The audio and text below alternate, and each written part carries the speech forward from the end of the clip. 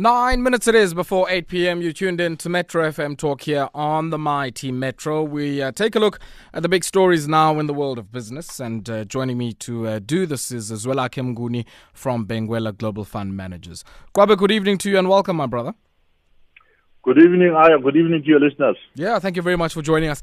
Let's start off here with the story from Amazon. Now, they are in talks to acquire MGM Studios, and I was trying to explain earlier on, this Metro Goldwyn Mayer, that these are the guys who at the end of their movies would have that big lion. And I think that's my recollection of it, the one that would be roaring there at the end. Correct. Yes, and it seems they've fallen on some tough times now with COVID and the impact that has had on cinemas.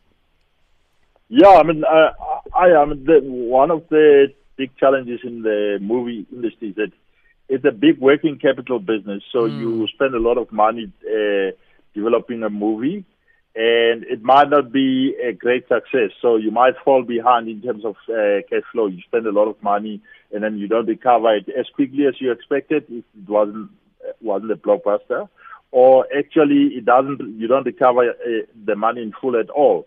So I think, given that background, it is natural that some of these businesses have come under pressure with the pressure from COVID-19, leading them to maybe not be able to release some of the movies that they had intended because for the fear of that they won't sell as quickly as they expected.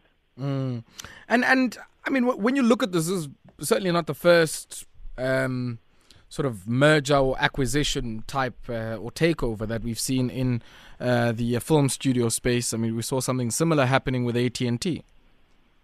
Indeed, I think the competition is heating up in this market, and Amazon was a challenger to Netflix, for example, and they've grown so well that they are almost the same size as Netflix.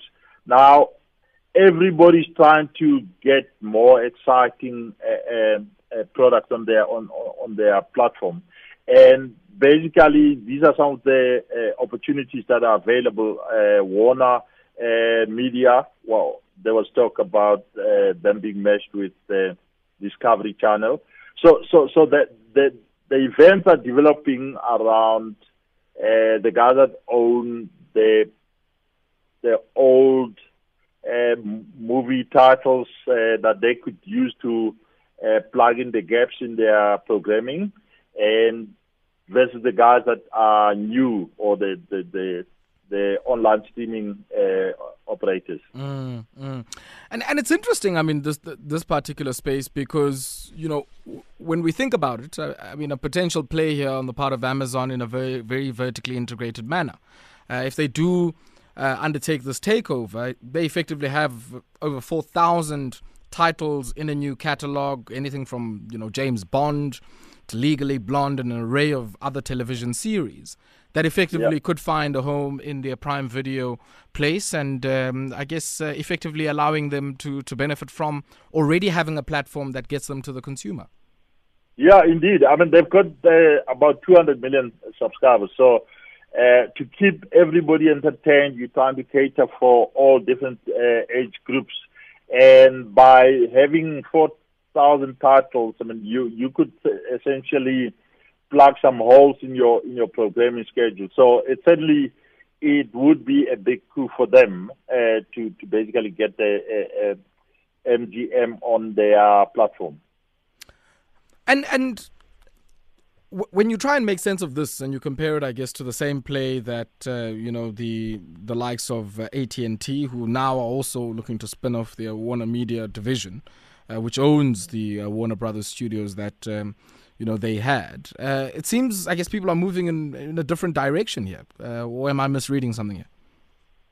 No, not necessarily. I do think that what we are seeing is that it was, in any industry, there's a stage where there is a land grab, and that land grab has to lead to some guys emerging as winners and other guys would be losers. And I think we are seeing the guys that had not moved to their own streaming platforms whose main focus was that they will always be selling movies and they'll be renting them out.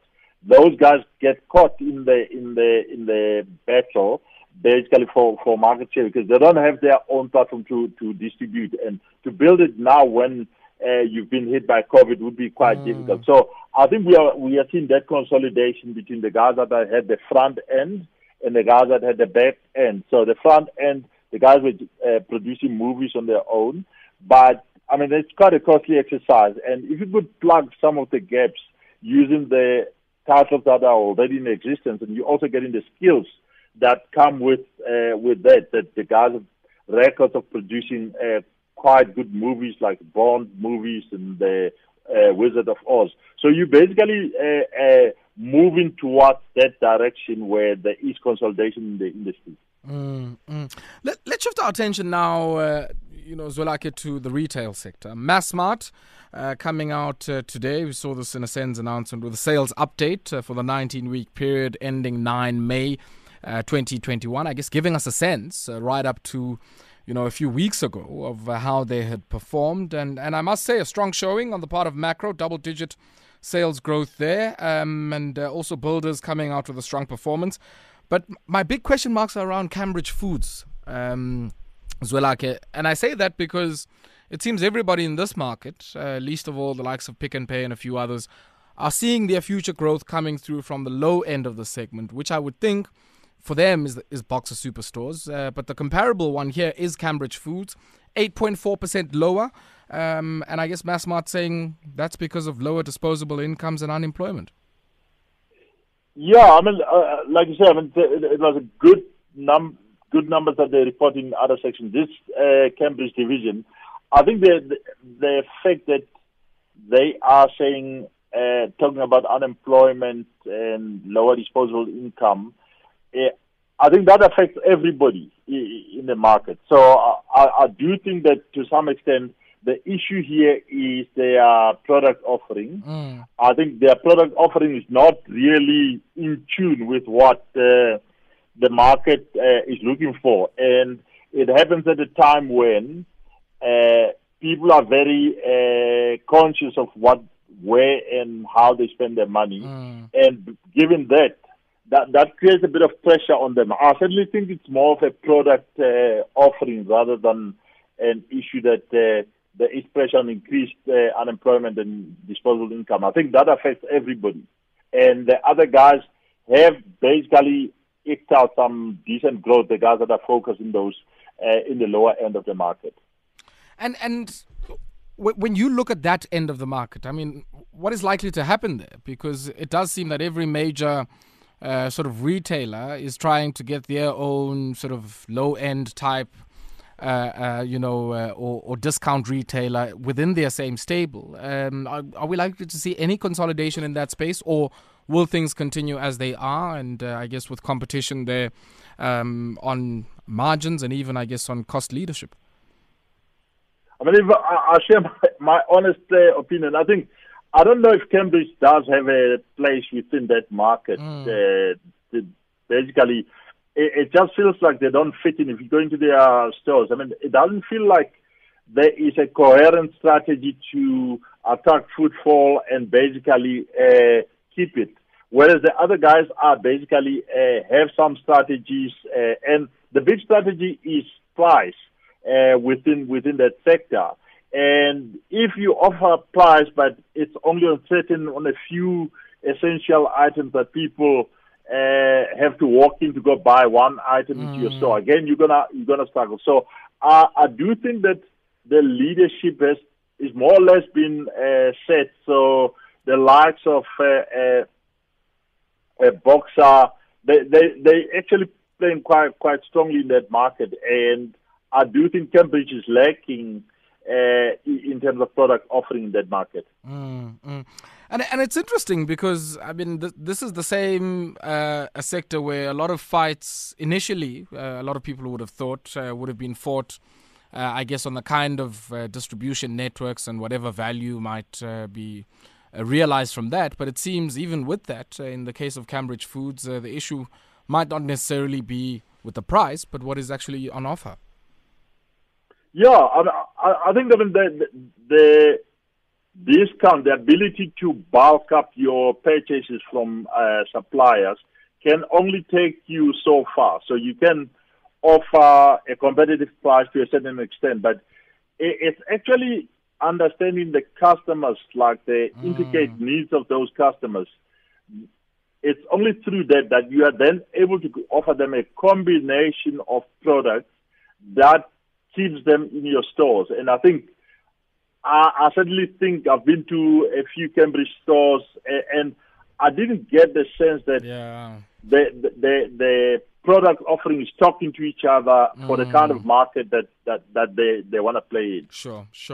I would have expected game, part of the stable as well, to blow the lights out. I mean, I would have thought people are spending a lot more time at home, so probably investing in a smart TV and tech, and in some of the other things that game sells. And I realize now they also sell groceries as well, and probably on relatively better prices than some of the other, retailers as well. But it seems here that didn't materialize. And some of their sales coming in at 5.6 billion rand, 3.3% lower than the same period in the preceding year. What do you make of what's been happening at that entity? Yeah, I mean, I think Game's challenge is, they say in the retail business, you have to offer product, convenience, or price. And I think Game's challenge, if you look at where their stores are located, most of them are still located in the old, where we used to, and you and I would have taken a taxi to go to town, to go buy products in town and then come back. And what has happened is over time, the landscape has changed into where there are actually retail centers within the townships. So the retail sales have moved into those areas. If you look at where Game often does well, it's in the rural towns where there aren't a lot of big shopping centers available within the markets where they aim to serve. So I think the big challenge for them is more about location of the stores. If they were able to migrate some of their stores into the markets that they want to serve, I think they might actually do a little better from that perspective. But I doubt that is something that they are focusing on at this stage. Let's shift away now to the Monetary Policy Committee. They seem to have a bit of technical glitches in broadcasting that on the television platforms this afternoon. But in line with a lot of expectations, keeping rates unchanged. And I think, many of us, I participated in one survey and I'd made it clear there that expected rates to be unchanged, but was hoping that at least the discussion would have spoken about a maybe 50 basis point cut. Lesetja Kganyago made it clear that they didn't even have that conversation. They did, although, have a conversation about potentially increasing rates and when they would do that. Yeah, that's correct. I didn't expect that they would cut. I think I would love for them to cut, to be quite honest. But I do think that what most emerging markets are caught in is a wait-and-see game on where the next move of the U.S. rate is going to be. Because if they cut rates now, it would make the local short rates less attractive than other markets, at least relative to where they were before. And that might actually roil their currencies in the short term. So I think they're trying to find that balance, because if the currency blows out, or not even blow out, but if the currency moves higher, when consumption is coming back, you might actually have quite a meaningful increase in inflation. So I think they're trying to find that balance. And I do think that the next move would probably be upward, but it's a question of when. When does that happen? And when you look, I guess, at their view on inflationary expectations, I mean, the last meeting they had said they expect they have a very balanced outlook on that. And now coming out and saying they do expect that inflation will sort of tick upwards towards the upper band of that 3 to 6% range. And in your view, what is driving that? I mean, aside from the fuel price, what drives their expectation that price conditions in the South African economy are on an upward trend when everybody's talking about a third wave? Yeah, I think that there is a big imbalance where, and we talk about it often, where you find that your aggregate demand has been preserved to some extent through the stimulus, economic stimulus. So interest rates, which is the monetary side, and also the fiscal stimulation where there were social grants and all those things. So you find that a fair amount of your consumption was preserved, but your supply side was not actually covered because companies had to shut down. Many of them are starting to try and get back to production. And that creates an imbalance in demand. And that is an environment in which you could find that price increases get justified easily, and the guys can basically push those price increases because you're importing stuff, which puts pressure on your currency because you have to sell rent and buy foreign currency. So that creates quite an imbalance. So you've got an external pressure on the currency. You're getting also the consumption that hasn't fallen to the same extent as local production, and that basically creates pressure on inflation. So I do think that is a theme that doesn't only affect South Africa, it also affects countries like the US. If you look at their deficit relative to China, it has widened since their lockdown, despite the fact that they were thinking that they were going to cut their imports from China. Last story here before I let you go, Kwabe. I found the story quite interesting. It's a story out of Kenya, from what in Kenya is Eskom, KenGen. And, they, I guess a few years ago, were, partially privatized by the government, and effectively now the government owns still a considerable amount of it. So I'd still say it's an SOE. But the interesting thing, I guess, is where their investments have been in the last few years or so.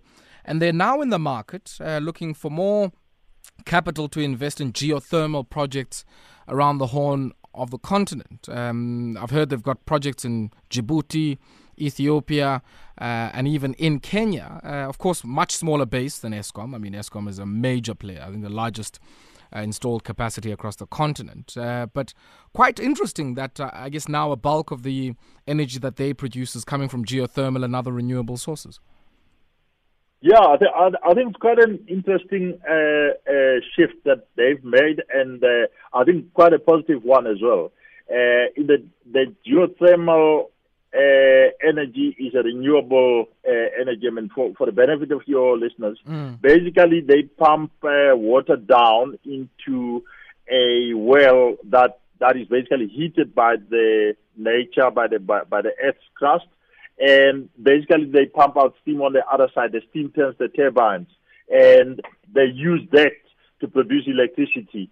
And that is something that is quite renewable, and you don't burn coal. So it's quite a fantastic thing. So they're looking to add 4 new plants that they would basically also look for public-private partnerships in.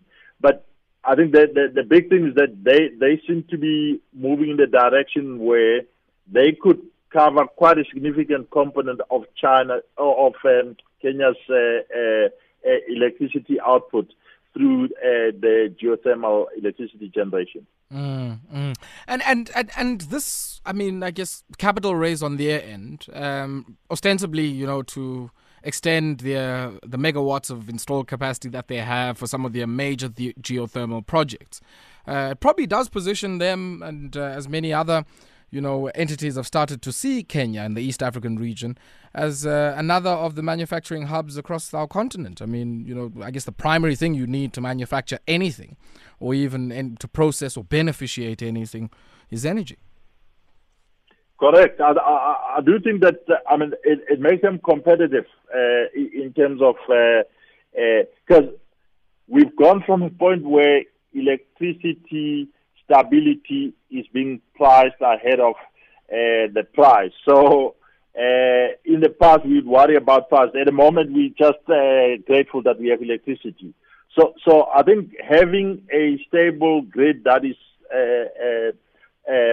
supplied geothermally is quite an attractive proposition to make to not only to investors, but to also business people who may want to set up business in Kenya, because the energy is renewable. You don't have to worry about blackout. So I certainly think that it is quite a competitive proposition, certainly relative to us as South Africa.